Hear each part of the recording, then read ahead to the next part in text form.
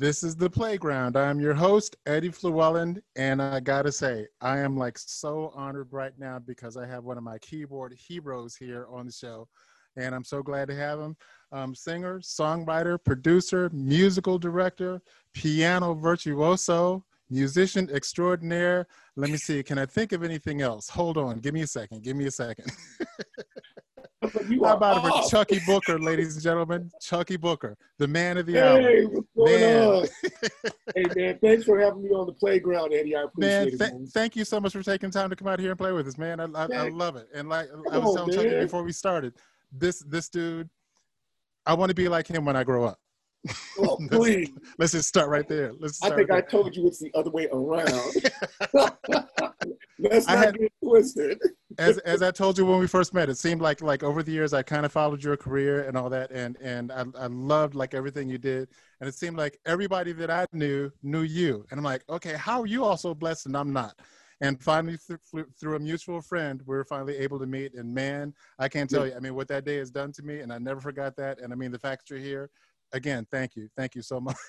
Oh, no, the pleasure is all mine, and I just want to tell people who are listening to Playground, Eddie Fluellen is one of my idols. Just let's keep it real. Coming up, and you know the whole Switch thing, and people do not realize how much Switch and Eddie and your style of playing and production has influenced me. So I just want to put that out there. That if it wasn't for the likes of you, Eddie, and Switch, and I wouldn't have had the sound that I had a chance to develop. So I appreciate that, man, and I love you for that, man. My brother, I'm truly honored, man. I'm humbled. I mean, believe me. Yeah. So how are you doing? How's things going? Everything's good, man. Even during even though it's the whole COVID-19 thing, I've still just try to just stay busy and stay creative, man. Gotcha. That's for me. That's the most important thing is that I stay creative. Okay. Amidst of whatever is going on, what problems may arise, man, you just stay creative, to your highest level, for me, Gotcha. I know everybody's different, but for me, that's my thing. It's just, regardless, just stay uber creative as much as you can. If you don't mind, let's start right there. I mean, what do you when you say you stay creative and all that stuff, and that's what we all aspire to do. Because I admit, and I even wrote a blog about it. This is hard. I mean, especially for creative people. I mean, we're used to being free to do what we want and all that, and to do it when we want to do it, or to do it when we feel it. So I mean, like you said, you stay creative, you stay uber creative. I love that. How do you do it? I mean, do you have like a specific system, or you just like, hey, this is what I got to do today, or what? How do you do it? No, I mean, I think for me, man, it's just a matter of when you've done something for so long, it becomes a habitual. It's like for me, just to people would call and say, hey, man, I need this kind of track, or I need this kind of sound, or man, do you have this? Can you do this? Can you do that? And I've always just tried to uplift myself, to push myself to do the best I can to produce and to come up with certain things. So when it's in times of craziness like now, I've used all of my, what's the word? I just use all of my experiences through the past and try to push through that and just say, hey, no matter what, just be creative and do the best you can. And that's what I use. I just use that inner, that inner production, if you will, to just push me out to. I got to say that is so impressive, because I mean, everything you're talking about, I mean, in a perfect world, yeah, but I mean, we're living like in a totally different world, and like I said, that is so impressive that you still push through all the madness to do what you do. Yeah. I'm not saying it's easy, because it's not, but it's definitely not that. And as far as the artists that you work with, I mean, obviously they're handling as well. Yeah. Cool. Yeah. That's as a producer, and I'm sure you can relate to this. It's a lot of people think production or being a producer is just all about the music, and it's not. That's a very small. Good point. Yes, the very small percentage of it. It's about making the person you're working with feel comfortable about what they're doing. Because a lot of times you get, believe it or not, and I know a lot of great singers who on the outside, you would say, oh man, this person can blow, they can sing. But when you get them in the recording studio, it's a whole nother ballgame. It's like sometimes their confidence may not be what you think because you hear their records from the past and like, wow, you know, this person's just gonna come in and kill it. And depending on what side of the bed they woke up on and they go to work, you'll be like, wow, you know, so it's my job to make sure that you keep that confidence level up, you know. And how do you do that? Because I mean, you work with some legends. You work with some greats there. I mean, how do you do that? How do you you got to come up to where they are, if that makes sense. I mean, not putting you down, but I mean, you know, these are like legends. I mean, how do you keep the intimidation factor low, if that makes sense? You know, for me, it's just the energy that I give off that I. Yeah, and you do give off a positive energy. That's for sure. Hey, man, like no matter what, we're gonna kill the session, or we're gonna kill this song. It's just I'm not gonna. I refuse to take anything other than that. You know, and I let them, you know, feel that energy from me because that's what I'm really about. You know, I don't care if you're like a singer who we gotta punch every word like and he, but even if we do that, I don't care. I just know in my heart that it's gonna kill. That's how I get down, no matter what. Awesome. No matter what. That's awesome. That's great. Yeah. I love it. And believe me, I told Chuckii before this interview that I'm going to be taking notes because it's stuff like that I personally need to hear too. You know, so I know that there are others that are out there like me because again, I mean, this whole COVID thing, it's slowed me down personally to a crawl, you know. Yeah. And like you said, it's not easy. This is hard. This is hard. It is. And again, this is unprecedented. We've never been through a thing like this. And Absolutely. when we're talking about like creative people like us, Absolutely. it's like, okay, now how do we push through this? So everything you're saying, man, hold on, let me write it down. You are crazy, Eddie. I'm trying to be like you, like I said. Man, no, man. You don't want to be like me. So let me ask you. Let's go back to your early beginnings and all that, because I mean your history. You have quite a story here. So as far as like was piano like your first instrument, or is that how did piano come to be like your thing? You know, piano came to me. My parents were musicians. They were, you know, my dad was a singer.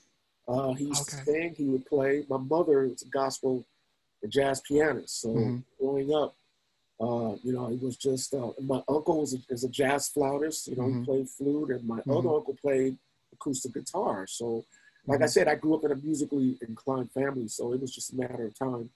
And you could tell the consummate musician that you are because you said he's a jazz flautist. He doesn't play flute. Yeah, he's a flautist. Yeah, he's a flautist. I'm telling you, the man is serious. This man is serious. You know what? Some people do say some people. No, I hear you. Nothing against them, right? Yeah, right. Some people say flutist, but I mean, some people say flutist, but I hear flautist is someone who not only plays the flute, but they play flute-like instruments, like it could be a piccolo, it could be a bass flute, it could be, you know. So so you say flautist, it's almost like you know, like I would fish, and some people say, "Yeah, I'm out here swimming with the fishes." It's like, no, that's not. You just say you swim with the fish, or look at all the polices. No, police. Right. I love it. And you're right. Flautist. You're absolutely right. You know. Right. And have you ever had anybody correct you? It's flutist. No. I have. I actually have had people. So have I. But you know, tomato. Hey, right. As long as we're talking about the same thing, we're all good. Right. Exactly.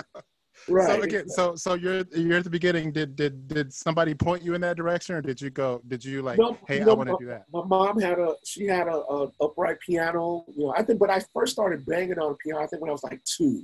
Right. Yeah. You know, she kind of just sat me down and she would just play some things. And at 2 years old? Yeah, 2. She you know, had those little toy pianos. I even have a picture on my Instagram. I have a picture when I was like 2. These little pianos. I'm just banging on it, you know. Wow. Yeah. Okay. And I just, you know, and from that point on, by the time I was, I think 6 or 7, I was like playing piano. But then when I was like 10, my uncle my uncle Benjamin, he bought me a acoustic guitar, and Okay. from that point, I started getting into string instruments and bass. And then I got a bass when I was 14, and, Oh, and then I just started playing bass right there. I stopped playing keys, you know. wow, really? I want, yeah. I Okay. got the bass, and then I started playing drums in church, and Mm-hmm. and I was just mostly just bass and drums Okay. until I think 17 or 18, Uh-huh. when the keyboard player we had in our band left, and all the guys were like, "Hey man, you got to play keys from now. We got to, you know." So and then I just stuck with the keys, you know. Really, really. Now, were there lessons Stuck with involved, the or keys. you were self-taught, or? No lessons. It was all by ear. My mom, you know, she played by ear. Uh-huh. Uh, so I never took lessons. People always think, oh, you know, your godfather, he taught. I'm like, no, my godfather never read. He didn't read music either. He's all Okay. by Okay. ear. And So, yeah. and thank you for leaving that introduction to me. Okay, your godfather. Okay. Yes. Yeah. Thank you. Thank you. Yeah. Do No tell. problem. Yeah. Well, you know, I first met my And godfather. that's why this story is like so awesome. I love this story. That so Oh anyway, yeah, yeah, yeah. sorry to interrupt. Your Yeah. godfather. No. It's all good. No, my mother and Barry White's wife, Glodine, were and are best friends even till this day. They were best friends since they were children, Mm-hmm. like 6 or 7, and they've been best friends since then. And Wow. my mother was actually she was singing with Glodine and her sister and their other childhood friend Right. uh, since they were kids, and Barry met my godmother, and you know they ended up getting a record deal with the group Love Unlimited, which Mm-hmm. he started and which he created. And And you my saw mother, all this. yeah, I saw all of that. Mm-hmm. Mm-hmm. And my Mm-hmm. mother was actually part of that group, but when it happened, my grandmother, you know, from the church, you know, she was like, "Hey, you're not gonna be going out there doing all that music," because they were young, you know, like Right. 16, 17, 18. My grandmother was not having it, so she told my mother, "Hey, it's a Uh-huh. wrap. You guys can Uh-huh. be cool, be friends, but you're not going to be part of that." Uh-huh. Uh-huh. So, Uh-huh. but they still remained friends. And then when Love Unlimited did get the record deal and Barry started producing them, yeah, Barry and my Nice. godmother, you know, they were together at that point. Mm-hmm. And so Glodine had told Barry about, hey, Celestine, which is my mom, she said, Mm-hmm. Celestine's son, she said, he's really musically inclined and he needs direction. You know, I was only 10 At 10 at years the old. time. Yeah. Okay. And she told Barry, and Barry said, okay, yeah, I want to, you know, I want to see him. You know, I want to. So I'll never forget this as long as I live. But I lived at that point, we lived in San Pedro, in the Mm-hmm. Rancho San Pedro projects Mm-hmm. in Southern California. Mm-hmm. Uh, really crazy area, you know, Mm-hmm. to grow up in. But Barry came down to the hood just to meet me. It was like, you know, Wow. yeah, I Uh-huh. will never ever forget this I'm for as long as sure. I I'm live. sure. Now, And is this kind of at the beginning, or I guess even oh, the beginning was like this was the like in height of his career? '73. This was '73. So he Okay, was so he's like, Barry he White, was the man. right? Yeah, he was the Uh-huh. man. That's why Uh-huh. I said, what? Like, really? Right. You Uh-huh. know. Mm-hmm. So he came down. This was '73. Do you I was remember what you were doing at the time when he walks in? When you saw him? Yeah, I was in the house because I knew he was coming. My mom said, Oh, okay. "Hey, Glow and Barry are going to come down." And Mm-hmm. I was like, Mm-hmm. "What? I'm like, Barry White? You mean B. Barry White?" And said, yeah. Uh-huh. So Uh-huh. I remember it was like a Saturday morning. It was like Saturday mid-morning, about 10:30, 11. Mm-hmm. All of a sudden, I'm in the house and I'm just like waiting because I was like, "Wow, I'm going to be Barry White." A lot of people Okay. don't realize that in '73, Barry was like larger than life. So Right. And you mentioned Saturday morning. Were you watching Soul Train at the time while you were waiting, or what? probably, probably. I can't remember, but yeah, it was. I was up, you know. Got you.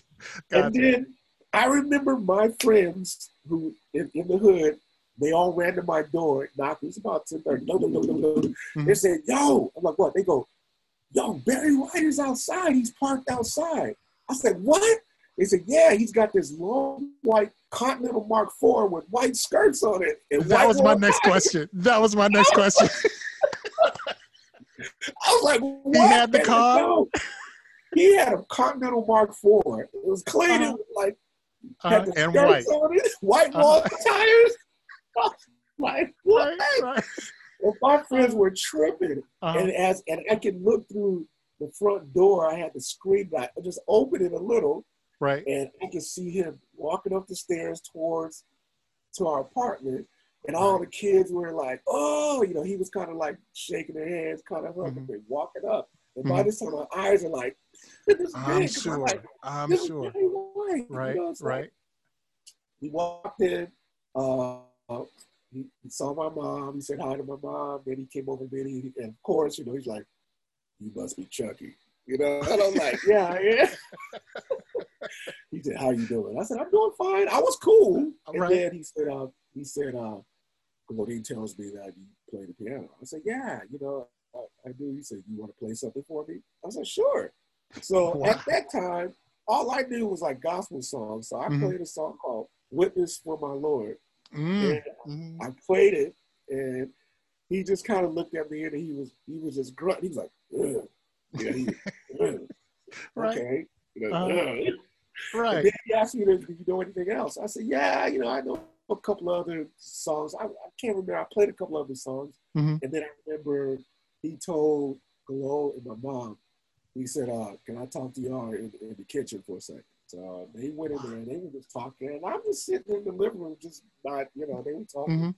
And then he came back and he says, hey, I want you to come up and, you know, just hang out with me at the house in the studio. And I was like, nice. Wow. Yeah, I was like, what? He was like, yeah. And what age were you about that time? Huh? How old were you then? I was 10. How old? You were 10 years old. 10 years old. So he started inviting me up to the house, you know, and I was just, that was all the motivation I needed because like, you know, it was, that was it. That was it for me. From that point on, I knew exactly what I wanted to do. You know? Wow. With that kind of inspiration, I mean, come on. Yeah. You know? Immediately.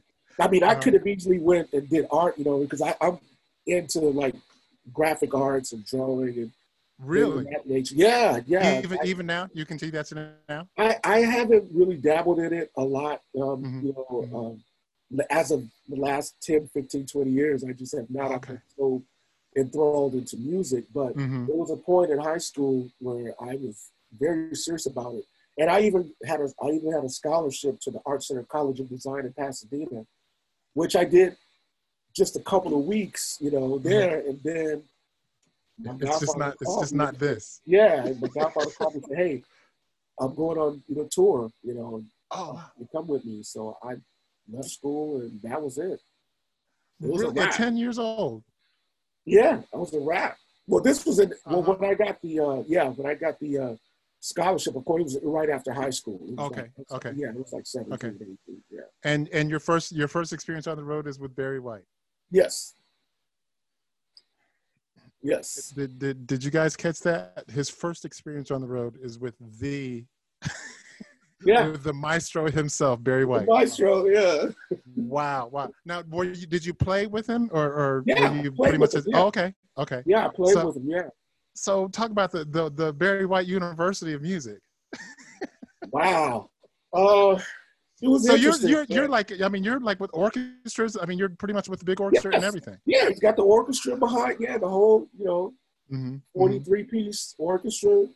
Right. It was, you know, rhythm section. Of course, I was part of rhythm section, so that was in front of them. But yeah, so I had a chance to learn everything about string placement, you know, horns, you know, all these things was instilled in me at such a young age that it was easier for me once I got older. I understood it because I've been such a part of it, you know, for so long, you know, at an early age. So, but he took me around and he showed me things, and then there was a time that I lived with him in the recording studio. This is when I was older. I was like 21, 22 when I actually lived with him, and he had his studio above his main house. He had another house above his where he built a studio called Rise Studios. And Right. that's where I became like an engineer with, engineered all his work along with him, with his best friend, Jack Perry at the time, who's also a crazy musician, producer, writer.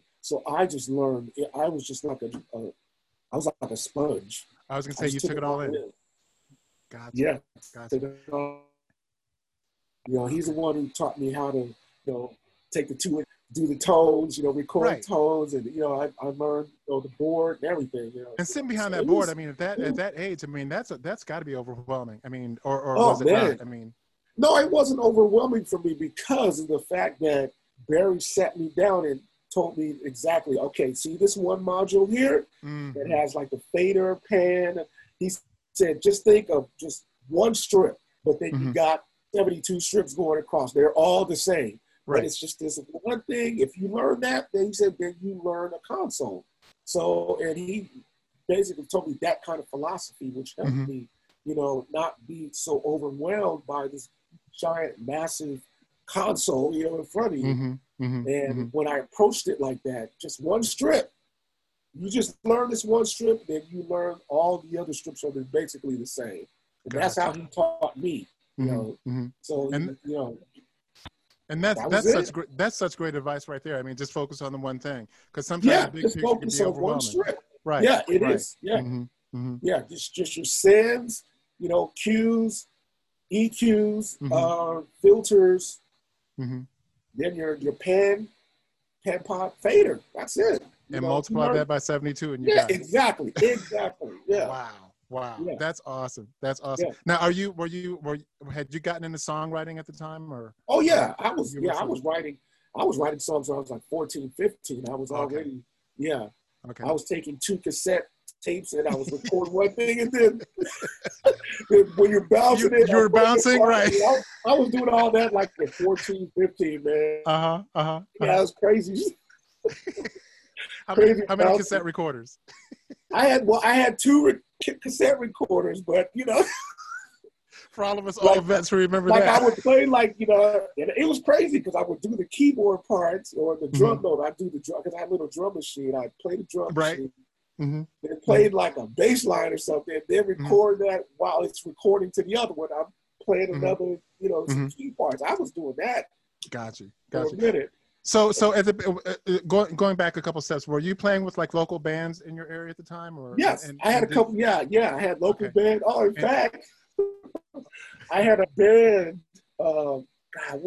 We had a band called Sapphire. This is when I was like 15 or 16. Sapphire. Okay. Sapphire. Is it spelled correctly? Yeah, it's spelled correctly. Okay. Just making sure.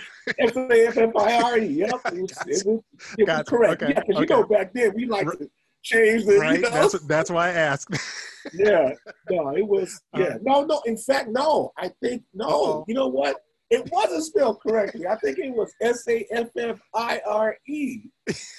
Or was it Saphire? I think it's SA. Let me try to get my phone out and see. How do you spell Sapphire again? Is it PH? I think it's. I think it is. Yeah, Sapphire or something like that. You looking it up? Thank you. Sapphire. This is how long it's been for us. Let's see, Sapphire. Because again, the point is at the time we're trying to be creative even with the band name, Yeah. Okay, it's Sapphiire. You're right. Okay. But we spelled it with 2 F's, so it wasn't correct. It wasn't correct. Got you. It wasn't. No. But the point being fire, right? That was the emphasis. Fire. Got you. Okay. And believe it or not, I was 15, and we used to play like at the local clubhouses, the local youth centers in town in San Pedro and Wilmington and Carson, California. So I remember I was 15, and we played up at this place called Toberman Center, which is like a youth center in San Pedro. Okay. And one of our singers, his name was Gary. Gary was so cool, man. He was one of our lead singers. his cousin that used to date Philip Ingram. I can't remember her name. Okay. So one day we were rehearsing up there, up at Toberman, and Gary said, "Hey man, I can't remember her name." He said, "But she's gonna come by and she's gonna bring Philip." Wow. And I was like, "From Sweden?" You know, I said, okay. That was my favorite group. I was like, really? Wow. So okay. we didn't believe it. We were like, we didn't believe it. You know, I was like, nah, it ain't gonna happen. So we're rehearsing, and lo and behold, she comes through, and there's Philip. Wow. And I'm like, with all the hair. Yeah, you can't miss him. He had the fur. He had his fur. So I just remember him. You know, Philip was playing keys. You know, like kind of. And I remember we took a break, and he said, "Hey, whose bass is this?" I said, "Oh, that's our bass player at the time. His name was Victor." He said, "Oh, that's Victor's bass." He said, "Can I?" And he jumped on the bass, and he started. I'm like, right. I'm like, man, they really are switched. Like, it blew me away. Again, like I said, my childhood, favorite group, and Philip is there. That blew me away. So that was I just wanted to tell that story. Thank you. that blew me away. And you just tell that story. I just pictured the whole thing. I just pictured Philip picking up the bass and throwing his hair around. All that stuff, he was, away. And he was killing it. He was killing it too. Really I was like, oh man. And for me, it was a treat. I mean, to watch him pick that up and learn it like all those years. So it was like, man, something else. Yeah, that's crazy, And then he turns up. Then he says, I heard you play bass too. I'm like, yeah, but he had it. I'm like, but I'm not right-handed. I'm a lefty, so I couldn't play it. Oh, okay. Yeah, I'm a lefty. So. Oh, okay. Little known fact for those who don't know, he's a lefty. I play true left-handed guitar, bass. Got you. Okay. And you play piano with both hands, right? Yes. Yes. That's to the piano students out there. And I don't know. Have you taught piano at all? You know what? I have not. Okay. The only reason I ask because I teach piano, and every once in a while I get that student that says, my right hand is stronger, so my left hand is kind of weak. Gotcha. And it's like trying to get them to understand. Well, you still have to play with both hands. You still have to play with both hands. Yeah. So yeah. Yes, so piano is an ambidextrous instrument. So there it is. You have to play. You have to. You don't have to, but if you want to be, If you want to be Chuckii Booker, you have to play. No. If you want to be Eddie Llewellyn, let's keep it real. If you want to be Eddie, you have to use both hands. So I was going to ask you, because we're coming back to like the bands that you played with in the time, and you were writing. I mean, even then, did your bands? Did you use your music in the bands? I mean, were they open to using your music? That didn't start until I got into like my next couple of bands after that. Because I jumped bands after that, one after the other. But then because everybody had to have Chuckii in their band, right? Well, I don't know about all of that, but it was just, that, I just wanted to. I was growing really fast, so I was outgrowing, the bands that I was in until I got with this band called Something Special, which the musicians were really, really dope. And then from that point, I stayed with them for 2 or 3 years, and then I ran into this group called Tease. Okay. And then Tease was like, wow. Now these guys, so funky. I mean, funky beyond anything that you heard on their records. Live. They were a live band. And they were funky on record. Yeah, they were funky on record, but live, oh man, yeah, they were incredible. Wow. That was my staple. That was like 1985, 86. Yeah. Cool. 85, 86. So after that, how long after that did you break solo? Did you decide to go solo? Did something happen, or was it just time for you to make a move? I think at that time we just had with Tease, it was a lot of creative differences that I just didn't feel comfortable with. And I was always considered a sideman anyway. I really wasn't a part of the group. I was more of a hired gun, but everybody knew me, with them, but I was just a hired gun. So it was easy for me to just, I kind of wanted to focus more on production and writing. So I left in 87 and hooked up with Gerald Albright.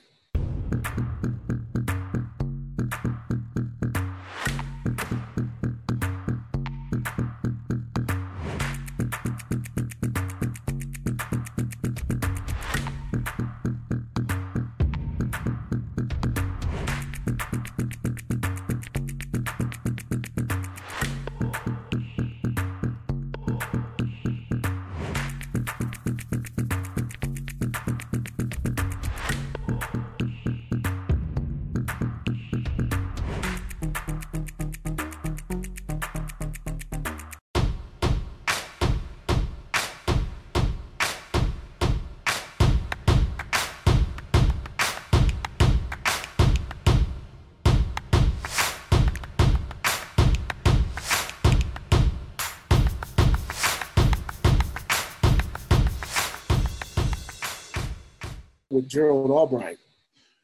And I started doing some touring with him and writing. Well, you toured with Gerald? Yeah, I toured with Gerald in '87. Awesome. Yeah. Okay. Yeah. Okay. I toured with Gerald. We did all over the place, man. I had fun. I learned a lot, you know, working with Gerald. But from it's so funny, like listen to you. I mean, like some of the stories that you tell, and like the people that you met and all that stuff, that somehow Switch or me or you know maybe Philip like that one time that we didn't cross paths like that. Yeah. I mean, because I mean Barry White and Switch were connected. Absolutely. You know? I know all about that. Right. And then same with Gerald. Gerald and Switch were connected and all that stuff. And how we did. I know. It's like how do we not run into each other? That is so funny. Funny. Because I would have imagined I would have met you before I would have met Philip or anybody else. You know. Mm-hmm.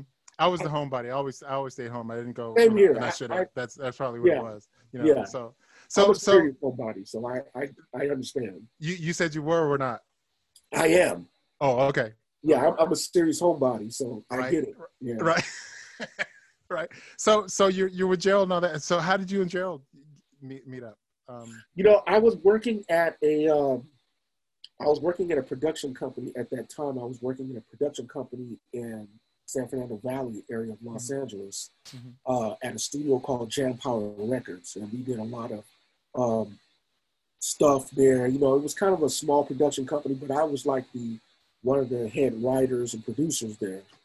And we did that's where I really, I think, molded my sound and my production, working at this production company. And one of the engineers there, his name was Craig Burbage, was leaving to start his own studio in Glendale, California, called Air LA Studios. So he called me and said, look, you can stay here and just be in this little small production. But he says, I'm trying to do big things. And I want to see if you're interested in running with me, starting this studio and production and this whole 9 yards. And he had a backer. He had a manager named Raymond Shields who was also working with him. Gotcha. And Raymond was managing Gerald at the time. So when I connected with Craig and Raymond, Ray basically just said, hey, man, you got originals? Do you have a lot? I said, yeah, I do. I have a lot of originals, So I let him hear a couple of things. At that time, we had a cassette. And I had a demo on the other side of one of the tapes. I love the story, by the way. Just this is real. This is real. And before you go any farther, if I can interject one thing, for those who don't know who Gerald Albright is, smooth jazz saxophonist. I mean, master. Yeah. And there's no way that you can turn on smooth jazz station without hearing anything from Gerald Albright. And I was just talking about as far as like how our paths did not connect. Gerald Albright, I think it was his first tour was with Switch. You know, wow. And Gerald was just, you know, I mean, even at that age, like yourself, I mean, just a master on saxophone and all that stuff. So I just want to make sure that people understand who Gerald Albright is and how important he is to your story. So, I'm sorry. So anyway. No, it's all good. No, Gerald is a complete monster, man. People just don't know how talented this dude is. He's super talented and crazy too. Yeah, and he's crazy, man. Gerald's crazy. Yeah. So we connected, you know, through Raymond and Craig, and a lot of people also don't know that he is a monster on the bass as well. Yes, that's right. You're right. Absolutely incredible. I mean, and I knew of him, you know, prior to that, because when I was touring with Tease, we opened up for Anita Baker on the, it was a Cool Jazz Festival in '86. We were opening up for Anita Baker, and Gerald was playing sax, you know. And so they went in and, you know, he played sax, and then he switched off, and then he jumped on the bass when they were playing the song Been So Long. And I was like, who is this dude, man? I mean, he's killing the bass, killing it. Like, wow. I mean, he jumped on the sax and then jumped on the, I'm like, oh, man, this dude. And then I ended up, like, you know, a couple years later, I ended up, you know, hanging out with him and then playing in his band, you know. Wow. Okay. And, Okay. But anyway, I had sent some cassettes in to him, you know, for Raymond, his manager, to listen to, and there was a bunch of instrumentals on side A. But I forgot on the other side, I had a demo of me singing one of my songs, and then that demo was "Don't You Know I Love You," which was on my first album. But it was a demo of me singing it on the, you know, on side B. So Ray calls me and says, "No, man, I love the instrumentals you did." He said, "But who's this dude singing, you know, on the other side?" There was a song called "Don't You Know I Love You." I'm like, Ray. I said, "Hey, don't listen to that, man, because I'm not a singer, dude." I'm just, wow. You didn't regard yourself. You didn't regard yourself a singer at the time. Heck no. I still don't. I don't. Oh my I gosh. really don't. Needless to say, there's a whole bunch of us out here that disagree with that part. But anyway, you can. But I'm just saying, for me, you know, being around, you know, growing up with so many and working with so many singers and you know people, I'm like, oh no, I can never be like, you know, like that. But I do. I mean, I could do enough to present a demo. You know, that's what I'm thinking. And Ray is like, no, bro. He said, "We're gonna get you a record." And I was like, so I'm like automatically thrown into the fire as being an artist, and that's not what I wanted. I was gonna say, because you're not looking for a record deal at that time. No, I just want to be a producer and a writer. You know, I'm not trying to, you know, be an artist. I'm like, because I already know what that entails. How much work it's crazy. Right. My godfather go through it. I've seen working with other artists. I'm like, oh heck no, I'm not gonna do that. But in this case, Ray kind of coerced me into it because he said, "Hey man, you can really showcase your production skills." Wow. You know, he's like, you know, you can be, you know, even though you may not be, yeah, exactly. You know, he's really be in. He said, "You can show your production skills." So at that point, I still said no. Wow. I said no. So what he did was, he talked to Sylvia Rhodes, who was the head of Black music in Atlantic at that time. I know Sylvia personally called me and said, look, she said, "Look, baby, we gonna give you a record deal." She said, "This is what you have to do." She says, "I'll give you full production of doing whatever you want to do if you just work with a couple of artists that I have. I have a couple of artists that I want you to work with. I have a group from Pasadena called The Guys that I want you to work with." She says, "And if you can pull that off and make it happen, then," she says, "I'll let you produce and do whatever you want. But you're going to have to get a record deal, but I'll let you produce your own record." She said, because at first she wasn't going to let me do anything. And that's when I was like, no, because I want to be known as a producer or a musician or a writer. So this group, The Guys, ended up being this group called Troop. So, and I did their first, you know, did a couple of songs on their first and second album. And then once that popped, then... And the names of those songs, for those who, you know... Well, the very first song, the two songs that I did on the first album were a song called "She's My Favorite Girl" and a song called "My Heart." Oh, okay. On the first album. Okay. But on the second one... That's the one. "All I Do Is Think of You" and "Spread My Wings." There it is. So there it is. Those two songs, I basically got my record deal. Wow. And all I do is think of you. That was like written. That was written by, I think it was Michael Lovesmith. Michael Lovesmith, and I'm sorry, I should know this, but that's okay. Yeah, he was the writer and producer back then for the Jacksons. Okay. On the Moving Violations album, I think it was Moving. Correct me if I'm wrong. I think it's Moving, but they did that song "All I Do Is Think of You," and that was one of my favorite songs back then as a kid. So I made that suggestion to, you know, Steve, who was the lead singer, Stephen Russell. I said, "I think you guys would do well if you did this song." And Steve looks at me and he's like, he goes, "Man, you won't believe this, but that's one of my favorite songs." And that was something that I thought, you know, we should do. So we kind of, you know, and we ended up doing it. And man, And again, just go back. Your record deal, your personal record deal, is contingent on you doing a production for a couple of other artists. Yes. The one thing that the rest of the world is dying for. I want a record deal. I want a record deal. Yeah, well, we'll and I give didn't you want one that. if Yeah, you come and do this other thing, which you wanted to do anyway. yeah, I wanted, yeah, exactly. So that's Wow. how they got. That's how Sylvia reeled me in. And again, they Yeah, got you. They got you. because at first she was like, "Oh, we'll give you a record deal, but we're gonna let somebody else produce it." I'm like, "Oh no." Oh no, right, right. Yeah, because she was like, you're not a named producer, you're not, blah blah blah. You don't have this, so we have to bring somebody in. I'm like, no, I can do this.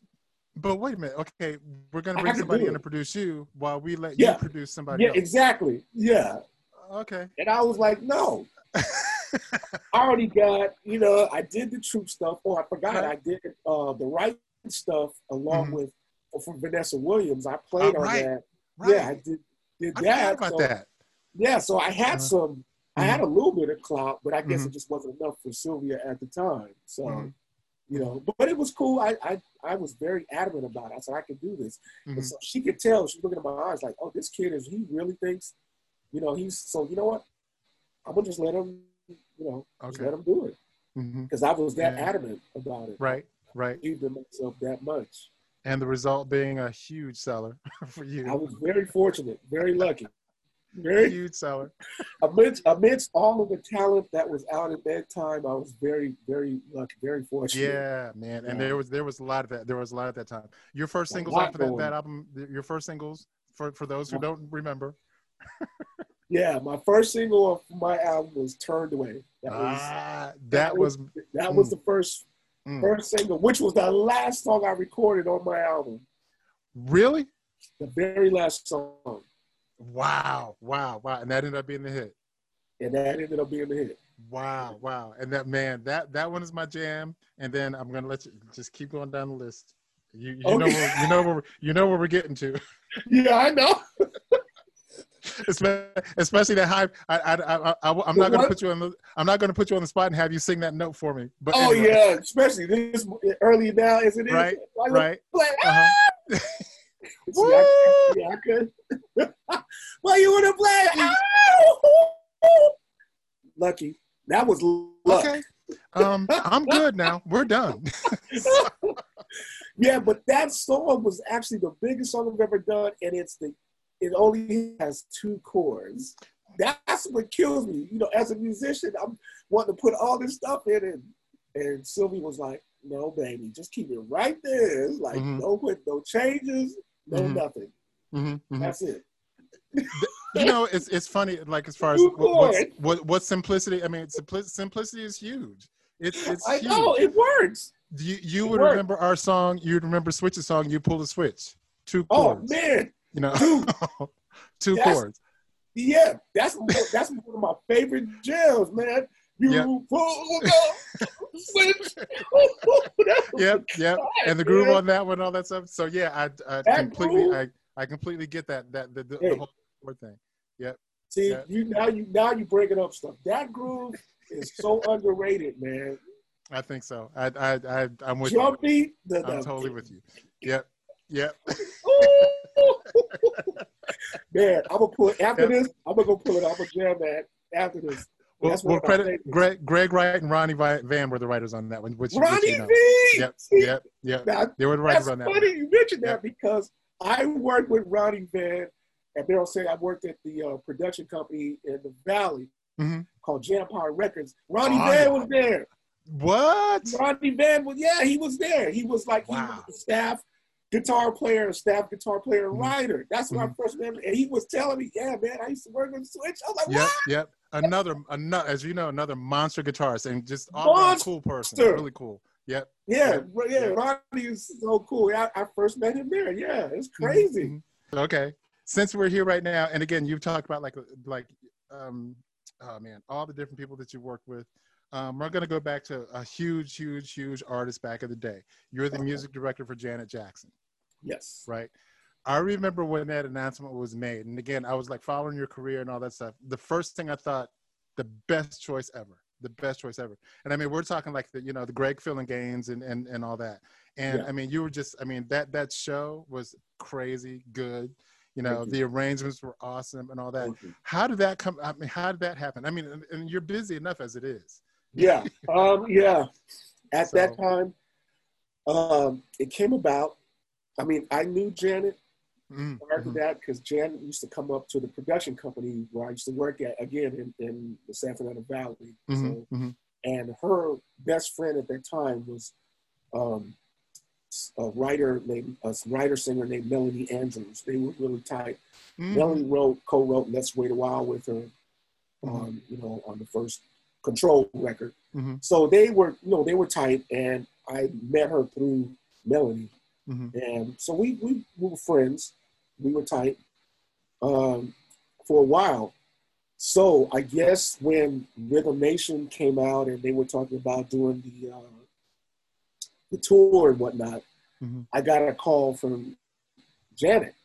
And Janet said, hey, look, I'm getting ready to do a tour. And she says, I feel that you are the best candidate.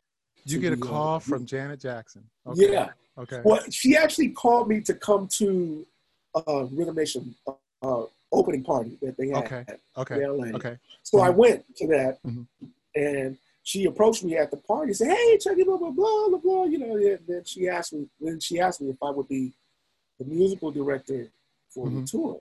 And I said, okay, this is a great opportunity. I said, I'll tell you what, absolutely. But with one small insight. Whoa, okay. Yeah. And I said, if I could be the opening act. And that's how that worked out. That's how it worked out. And I said, and you know, I came with, I said, look, we'll have one band, 2 artists. That way you can save, you know, managers, and they'll be fine with that. We just use one band, both artists. And at that time, I had, you know, Turn Away was #1. Spread My Wings was climbing up the charts. All I Do Is Think of You had already went #1. Right Stuff has already went #1. So everything was all banging, was rolling for me right now at that point. So yeah, she said, you know, we'll get back to you on that. 2 days later, and said, yeah. But what it really comes from. How long do we have to? Let's see. Okay. I know. But I found out later on, because I was like, man, Janet really didn't know. Did she really know that I was that, you know, focused on the music? When it comes to find out, it was Jimmy and Terry that kind of told her, like, hey. Jimmy Jam and Terry Lewis. Jimmy and Terry were like, no, that's the guy. I think they were going after, I think they were also looking at like Teddy Riley. Well, but Teddy was doing his own thing. Right. Too. God was really so. But I guess, you know, and I've had a little bit of running with Jimmy, you know, prior to that. Not a lot, but I guess he could see the similarities because Jimmy is a really big part of who I am as well. Minneapolis and that. Yeah. So I thank him for that because he's the one that made the suggestion, you know, to Janet to make that happen. So, you know, another thing that I always thought was impressive about you, and as keyboardists, I mean, you know, just keeping up with like technology, and I mean, technology is like changing every day, you know, every day. So as you're like doing your thing with your you know, your act, you know, your personal act with your solo act, with the artists that you work with, and now you got to go out on tour and you got to make this happen like in real time, right? Yeah. Of course, we had MIDI going on and all that stuff, but by the same token, it's like you still got to like go around and do this and this. Yes. And I'm sure you contribute in the background vocals as well. Absolutely. So, absolutely. The MCing and everything. Yeah. Wow. Doing the whole. Yeah. How was that for you? I mean, you survived it, obviously, but I mean, how was that for you? I mean, that must have been crazy. And I mean, this is the time when Janet was like just. She was larger than life. Yeah. Totally. It was and great, couple that with her brother too. Yeah. I mean, it was at the very beginning was very tough because, believe it or not, when we did that, our first show was in Miami, in Miami, Florida, And it was crazy because me as an opening act, I really didn't have that much time to work on my show because I was just so, you know, making sure Janet's show was like naturally super tight. And mm-hmm. we only had like 2 days to put my show together. 2 days. But the guys that I had were just so, you know, hey, man, let's pull this, let's do this, let's step here, hey, and it'll come together as we go along. But I was surprised. We only had 2 days to put my show together. And it was only 30 minutes, but still. It's right. It was tight, you know. It came together. And I'm glad you mentioned that. It speaks volumes of the guys that you have. I mean, they got to be completely dedicated and all that stuff. When you have like 2 days, I mean, come on. 2 days. 2 days. And you guys pulled it off. Yeah. Luckily, like I said, a lot of it wasn't on playback. It was all live, so it was cool. Right, you know, It was mostly like the percussive, you know, certain things, and you know. Right. And that's what I mean. Like everything had to be done. Everything is like in real time. I mean, there's no like, you know, automation. Yeah. There's not a lot of automation anyway. No, I mean, like there is now. You know, so yeah, like now it's ridiculous. Right. Now it's crazy. But back then, oh man. You know, and we got a lot of flack, you know, even for Janet got a lot of flack, but people didn't realize all that stuff we were playing was live. All the musical instrumentation of it was 100% live. And I can say that, you know, with a straight face because, you know, especially our percussionist, man, Timbali, man, this dude had conventional percussion, but then he had the electronic percussion parts down. Wow. So all that like on Rhythm Nation, that he was playing all of that on his electronic bands. And the voice too? Huh? The voice too? The voice on he had a sample of that. He was playing all that live. Wow. He was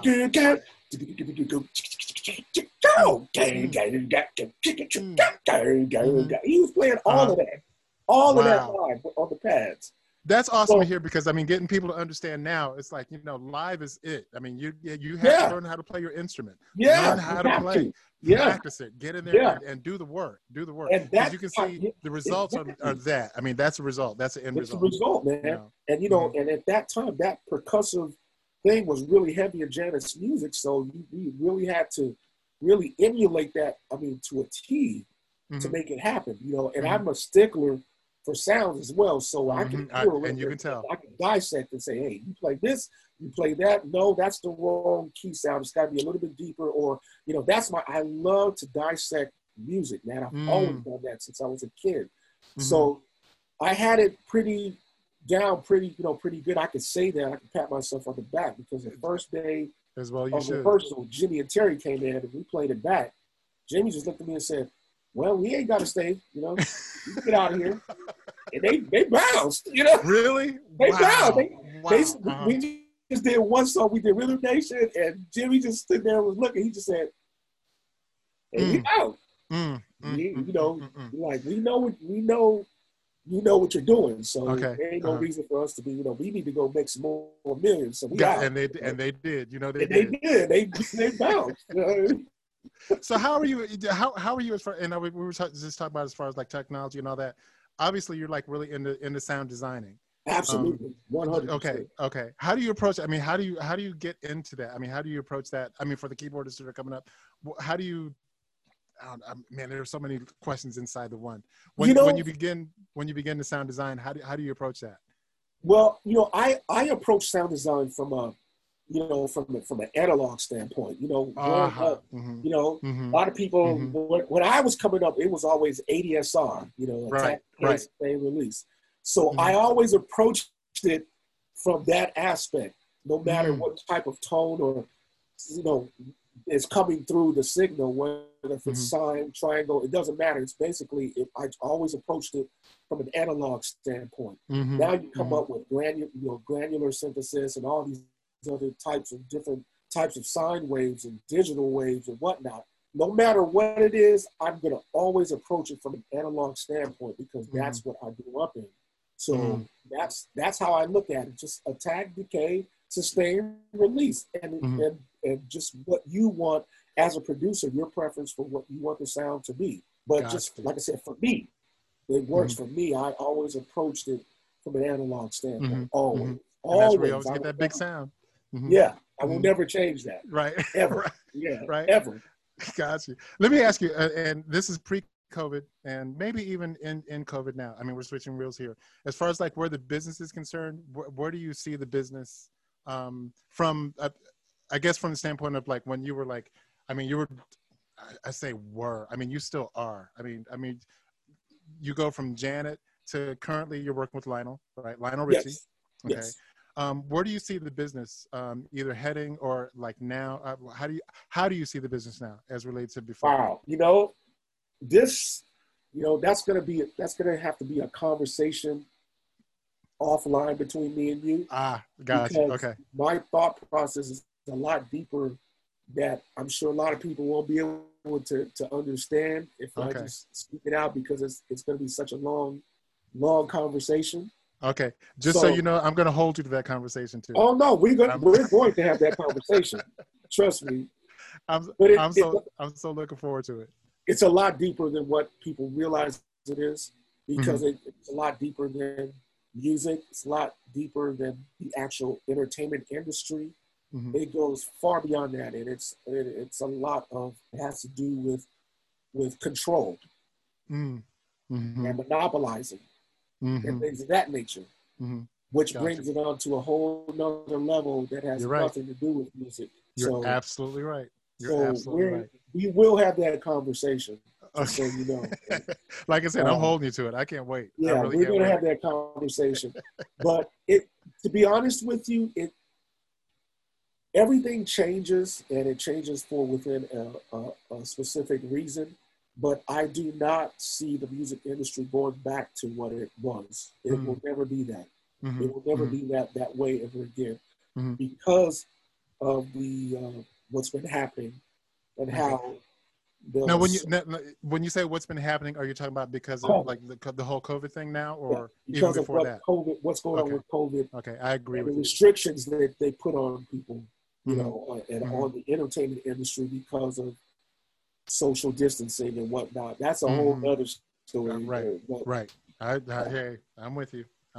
But it's not going to go back. I honestly don't think it's going to go back to that, unless certain implications are involved, and that's getting vaccinated and things of that nature. But again, that's a whole nother conversation. I hear you. It's a whole nother conversation. Even in that small thing, I mean, that's a huge thing. I mean, the time that's going to take and all that stuff. I mean, we're talking literally.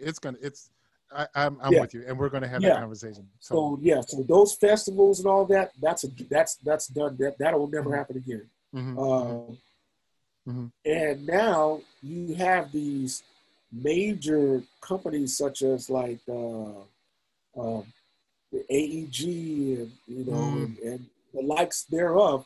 They're scrambling now, trying to, how can we make this money again? How can we do what we can without, what's going on right now? We can't make the money, so now they're reconstructing ways of making money and touring. And trust me, it's not going to be in our favor as musicians, as writers, and producers, because they want to maintain that the grip hold on the industry to monopolize and make money off of. They don't care about musicians. They don't care about artists. They don't care about. And it's funny that's the way it was before. I mean, even that's how it was before.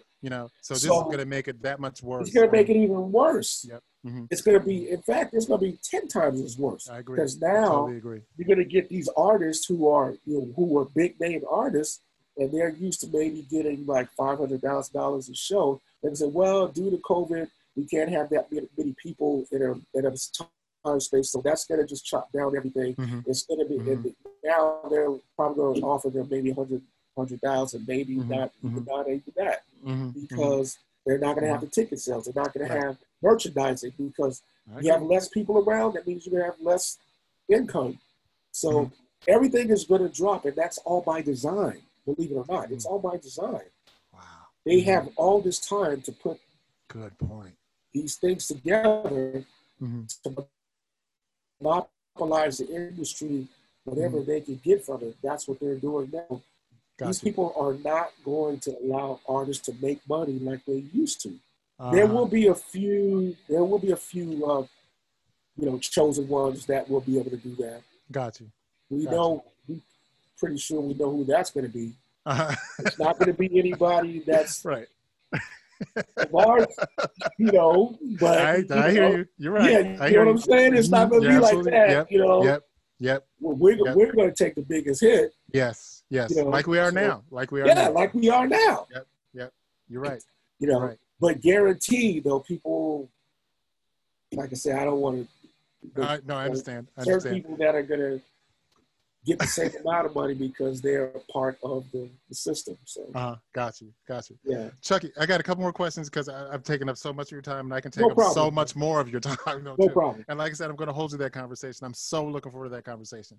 I talked about like all the different people that you work with, and I mean your book is like vast as far as like the people that you work with. We talked about Janet Jackson and all them back then. Fast forward that to now, where you're with Lionel. What's it like to work with Lionel Richie? Man. And I caught his show. I was such a treat. A treat for me personally, as you know. Thank you. Thank you, man. Yeah, it was awesome. Great show.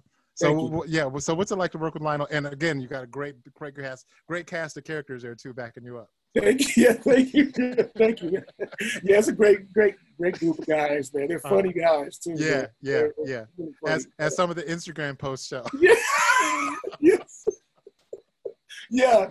If you go check out my Instagram posts, then you'll understand why I say they're funny, crazy guys. They're really funny. But working with Lionel, man, is the absolute best, man.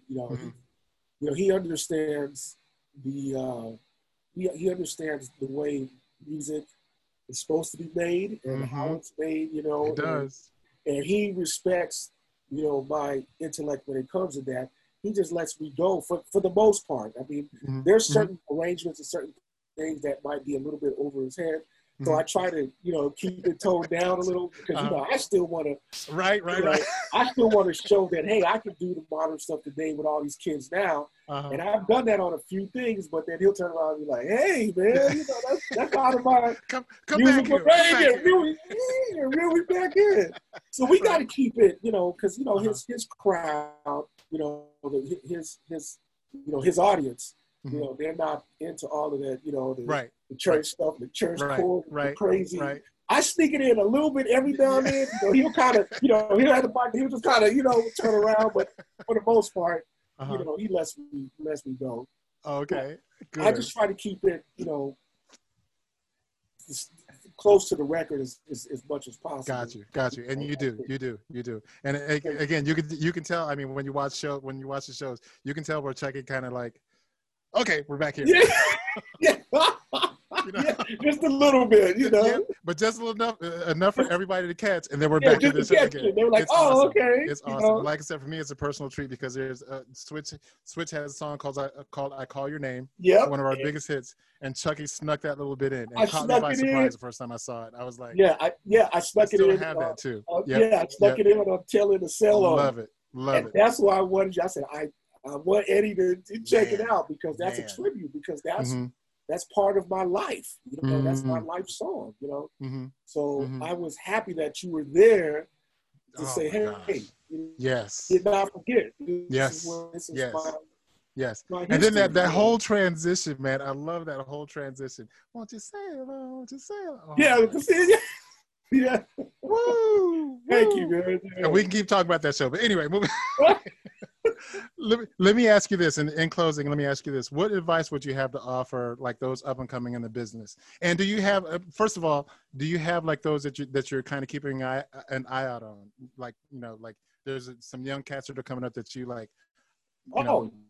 Yeah.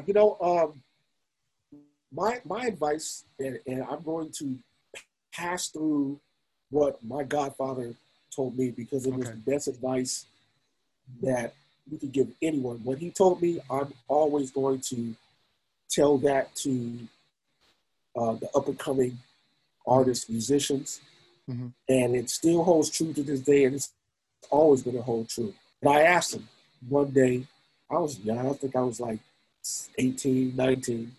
This is when we had just finished touring And I said, God, Daddy, what's the best advice you can give to someone that's trying to get into the music business and up and coming? And he sat me down and he said, Chuckle up, I'm going to give you the best advice that you could ever receive. And he said, and that advice is, when you become a musician, singer, producer, the one thing that you must do in order to be successful, he said, is to be yourself. And what I mean by that is, don't try to go out and be something you're not because because that's the hot thing. Don't be doing this because somebody said, oh no, this is the cool thing to do. You do what's in your heart, what you honestly feel is going to uplift and motivate you as a singer, as a producer, as a musician. He said, it's got to come from here first. And he said, you got to keep it 100 with that. If you can't be real with yourself as a musician, he said, don't do it at all. He said, you get a lot of people out there that's doing it, just doing it because this is what's hot and blah, blah, blah. And then they fade out and die out. It's because they weren't real with themselves. He said, you got to stay true to who you are as an artist, as a producer. You keep that 100 with you, he says, the people will feel that energy coming from you and they'll want to work with you because they know, hey, if he's into it like that about himself and about his music and he's into it like that, then shit, I want to be there with him. I want to do that too. Mm-hmm. That's the best advice he ever gave me because to this day, I'm still here. You know what I'm saying? I'm still. I was just going to say that, and you did it your way. I mean, you did it being true to yourself. Did it my way. Mm-hmm. I didn't listen to somebody say, "Oh man, you need to put an orchestra hit right here because that's what's hot." No, I'm not feeling that. Mm-hmm. I'm not feeling. I don't want to put no guitar on this part. This is what I'm feeling. This is how I feel. Mm-hmm. So when you can elevate yourself to put it down the way that you want to do it. That's the best thing you can do because when people hear it, they'll feel that energy. They'll feel it. They'll know that, man, this dude is, I'm sure there's songs you've heard like, man, whoever, they really are feeling what they're doing. It's killing. Mm-hmm. Mm-hmm. That's what Barry was talking about. Mm-hmm. That part. Stay true. Don't be something you're not. Same thing with the rappers, you got robbed. Yeah, I was in the streets for 9 years. I got shot 45 times, and they ain't went through none of that, man. And that dude, that killed my godfather. Barry hated that, man. He said, man, come on, man. Right. Be real with yourself, bro. And it's funny, those ones that you're talking about now, you could tell. The audience is not stupid. The audience is not dumb at all. But that's exactly what you just said. That's exactly what he was talking about. Mm-hmm, mm-hmm, mm-hmm. Keep it 100 with yourself, man. Mm-hmm, that's the best advice I can give to anybody coming up, because that is what's going to separate you from everybody else. It's your originality. You know what I'm saying? It's just you as an entity, as a producer, as a musician. You keep it 100 within yourself, man. And people, they'll know. They'll find out. They'll see it. Gotcha. They'll see it. Yeah. Man, Chuckii. You know what? We're going to stop right there because that's the best way to close this show. No problem. First of all, thank you so much for doing this for me. I really appreciate it. It was an honor to have you on. All mine, man. I consider you a friend, a dear friend, and someone that I've always, that I've always looked up to, man. So the pleasure is all mine, but I appreciate. Likewise. Much love to you. Much love. Yeah. And for those who want, Chuckii, where can we find out what you're doing? Is there a website? Where can we keep up? You can hit me at Chuckii Booker on Facebook and on Instagram. It's Chuckii Booker. Okay. And that's Chuckii, Chuckii. Booker. Yeah, okay. 2 I's. Make sure they understand that. Make sure they understand that. 2 K's, some people want 2 C's. Yeah, Chuckii. Awesome. Yeah. Chuckii Booker, thank you so much again for playing on the playground with us. Really Anytime, my brother. Anytime. Really appreciate it. On the playground, where the players play. Again, my name is Eddie Flewellen. I'm your host of the playground. with my guest, Chuckii Booker. Thank you again, Chuckii. You got it anytime, man. All right.